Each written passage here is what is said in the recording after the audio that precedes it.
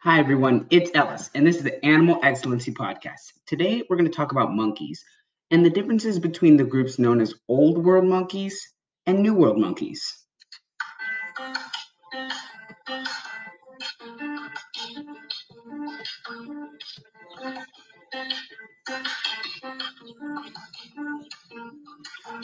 All right, let's get started. We may have discussed monkeys in previous episodes, I think, but this time we're doing an episode like totally about monkeys. This is the main focus of this episode. So that's really great. And so what we're going to start off talking about is just an overview of monkeys in general, and you're just going to learn a lot of information about them. So most monkeys are arboreal, which means that they live in trees. However, there are some, such as baboons, that are terrestrial, meaning that they live on the ground. All monkeys use their hands and feet to grip onto tree branches, but arboreal monkeys can also use their tails. Tails that can grab and hold objects are known as prehensile. Now, prehensile tails are flexible and are naked and rigid on the underside. That way, they can grasp onto things and hold them firmly. So that's very efficient. Having a prehensile tail is an amazing adaptation, one that has many uses.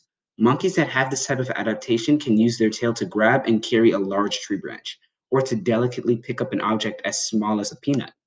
Prehensile tails can also support the weight of an animal while it's hanging from a branch. As you can probably tell, a prehensile tail is very useful, helping animals support themselves while they climb and giving them incredible dexterity. Most monkeys live in tropical rainforests in Africa, Asia, and Central America, or in the grasslands and savannas of Africa. All monkeys are expert climbers. Their feet are surprisingly as flexible as their hands, which comes in handy when they're swinging through the trees. Most monkeys are diurnal, but there are some species that are strictly nocturnal. Most monkeys generally feed on flowers, fruits, leaves, seeds, nuts, insects, spiders, birds' eggs, and possibly even small mammals. Most species of monkeys are social. A group of monkeys is called a troop, and they travel together during the day to find food. A troop can consist of just a few members to even 1,000 or more. They communicate frequently using vocalizations, facial expressions, or other body movements. For example, staring is definitely a threat. Monkeys that do not want to fight or want to show that they are submissive will look down or away to prevent a confrontation. However, this is not the only way that monkeys communicate. Monkeys with long tails may use them to indicate their mood. One species of monkey, the cotton-top tamarin, raises and lowers its crest of fluffy white hair to highlight its facial expressions, which is where that monkey got its name, cotton top, because of its fluffy white crested hair. Now, monkeys can also bark, scream, squeak, hoot, wail, and moan to communicate. Loud vocalizations can be used to warn other rival males that they are in control of a certain area of land and the females that are within it as well. So they should not bother trying to mate with them or take over the territory because, they have control of that territory. So when monkeys grin, it may seem like a smile to us, but it is actually a warning. Now, when monkeys do this, they are angry, they could be scared as well, and they show their teeth to demonstrate that they will bite if they feel it is necessary given the circumstances. Head bobbing and yawning are also signs of aggression. Once again, when they yawn, they're showing their teeth, and they're sort of giving the same message that grinning gives. So it's sort of the same, just showing the teeth shows that I'm not afraid to bite. For monkeys, using vocalizations is a much safer way than fighting because it prevents, obviously, physical confrontations. However, not all of their vocalizations and forms of communication are violent and are used to, portray negative emotions. Monkeys can also express their love for each other. And one form of peaceful communication is grooming. Now, grooming helps monkeys keep their fur clean. When monkeys groom each other, they remove dirt, dead skin, and parasites from the fur of one another. This helps them maintain or form bonds and relationships. The young learn the rules of society from an early age. Some species of monkeys have young that are actually a completely different color from the parents. Their fur color usually changes once they are 6 months old and they begin to look like adults. The reason for the difference in color may be so the other members in the troop can recognize and take care of the infant. Most of the time, infants hold on to their mother's fur, and that is how they get around. So they're not actually walking or swinging on their own. However, for some types of monkeys, such as marmosets and tamarins, the fathers take care of the young.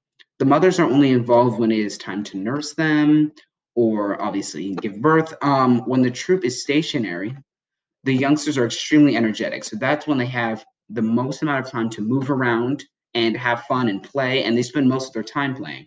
But this form of playing actually helps teach young monkeys the essential skills that they will need later in life. So monkeys, as you can probably guess, are very intelligent. They can learn incredibly quickly, are consistently curious, and they have an excellent memory. So these adaptations allow them to survive and thrive in many different habitats. For example, monkeys, since they are intelligent, are able to remember what is safe to eat and when and where to find it, and they can pass that down to the next generation and so much more. However, monkeys face a much greater threat: people.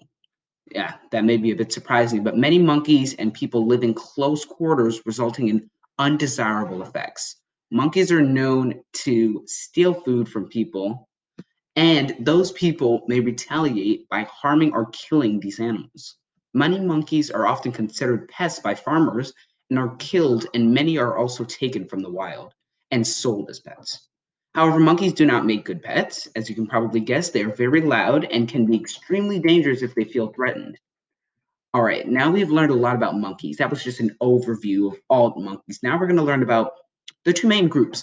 So the two main groups are Old World and New World monkeys. So Old World monkeys, I'll tell you where they're located. That's the first section that we're going to talk about. So the family that contains Old World monkeys is known as Cercopithecidae in Latin, which means long-tailed monkey. Their tails tend to be long, but it is never fully prehensile like New World monkeys. There are over 100 different species of Old World monkeys, which are found throughout Africa and Asia. Some Old World monkeys have sitting pads, which is a pad of hard skin on their bottom.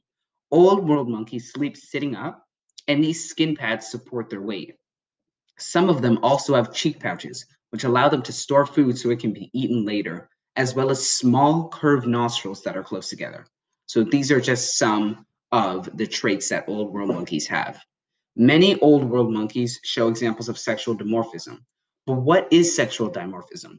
Well, it is the distinct differences between the sexes of animals of the same species, not counting the reproductive organisms. So there are many examples, but for monkeys specifically, since they are our main topic, of course, there is body size, canine size, since monkeys, of course, have canines, just like us, and many other animals, just because that can help. Canines obviously can help break into tough foods. Most monkeys are actually not carnivores. Sometimes they will feed on plants, fruits, stems, leaves, but they won't feed on. Sometimes they won't feed on other animals. Sometimes they'll have a herbivorous diet. Yes. So since they, have canines, that's something that can change. Body size, of course, color, weight, behavioral differences, and many others. For example, males are often 2 to 3 times the size of females. Some well-known old world monkeys, of course, all have sexual dimorphism, but those are just some of the most well-known old world monkeys that have it, just because these are the most popular and well-known old world monkeys. So old world monkeys that are very well known are baboons, macaques, langurs, and mandrills. So mandrills are the largest living species of monkey on the planet.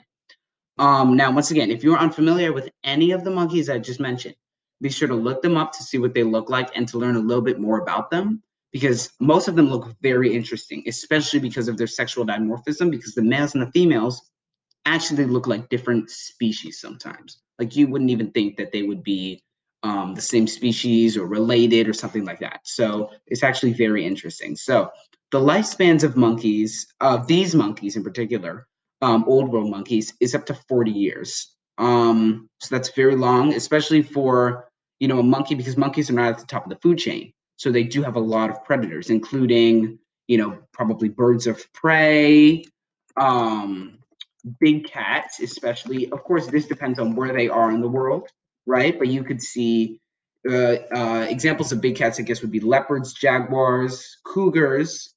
Some examples of birds of prey that would hunt monkeys would be eagles. Um, of course, it would have to be relatively big animals because monkeys aren't, some monkeys are small, but I guess you could say most monkeys are medium. They're not that small. So some of the predators that eat them also have to be big. Some snakes, but the snakes that will eat them have to be big as well, like I said. So they're like pythons or maybe anacondas. So, monkeys are formidable. They also have a defense system. And because they're in a troop, the eyes are looking everywhere. So if there's danger, if there's even a possibility that there could be danger, they're gone. They're gone. They're running away. They're out of there because monkeys, that's their first line of defense. Sometimes monkeys will partner up with other species, such as deer or wild pigs, and they will also be on the lookout. So they'll all feed together and they'll all be on the lookout. And so it's just beneficial to all of them just because, they are most of the time, all of them can remain obviously alive, but safe because if everyone is looking everywhere, then there's a chance that you may be able to spot a predator that's stalking you. So that's why it's very helpful to live in social groups, especially for monkeys. So let's move on to the next section, which is New World monkeys. Now, New World monkeys are found in Mexico, Central America, and South America. Unlike Old World monkeys, New World monkeys always give birth to twins, and they do not have cheek pouches. So New World monkeys sleep lying down, so they do not have a need for sitting pads on their bottoms. New World monkeys also have round nostrils that are set far apart and are well known for having prehensile tails. So some examples of New World monkeys are howler monkeys. Let's see, capuchins, and spider monkeys. So the lifespans of these monkeys range from about 15 to 25 years. And as you can see, this is actually shorter than the old world monkeys. That could be for many reasons, but one of the possible reasons could be New World monkeys are obviously much smaller. Maybe more predators can hunt them, so you wouldn't have small snakes, small cats. Let's say maybe an ocelot. You wouldn't have those kind of animals hunting a big monkey and a big old world monkey, such as a mandrill. But a capuchin is fair game for a lot of other animals. So like coyotes, snakes, obviously smaller snakes, crocodiles, I guess that could fall into the old world monkey category too, because they're pretty big. But yes, definitely, like I just said, like small snakes, and coyotes. Now, this of course just depends on where they are in the world, but monkeys have a lot of predators across the globe. So, yeah. All right, that's it for today. Be sure to comment, rate, and subscribe. Also, be sure to follow my Instagram page at Laughing Animal for even more information about animals. Come back next time to learn about how living in a group helps animals survive. This is Alice, and this is the Animal Excellency Podcast. See you next time.